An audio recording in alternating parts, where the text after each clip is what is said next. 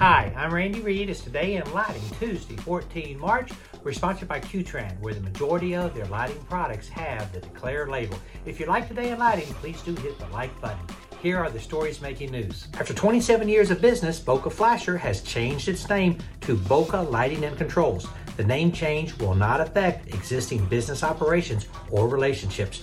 Our friend Ray Maloney from Ricolite reports that a research project funded by the DOE has created a new metric called Lighting Application Efficacy, and it measures the effectiveness of lighting in a building by considering how much useful light is delivered in a given space. Acuity Brands announced that it has completed the requirements for a SOC 2 Type 1 audit covering the company's website and distribution center platforms. IES NYC is proud to announce the winners of the 2023 Student Lighting Competition. We saw these outstanding displays at Leducation. You can find out who the winners are at designinglighting.com. Speaking of Leducation, I interviewed 17 thought leaders, and we're publishing their insights this week on Edison Report and Designing Lighting. What do beans and chili have to do with circadian entrainment?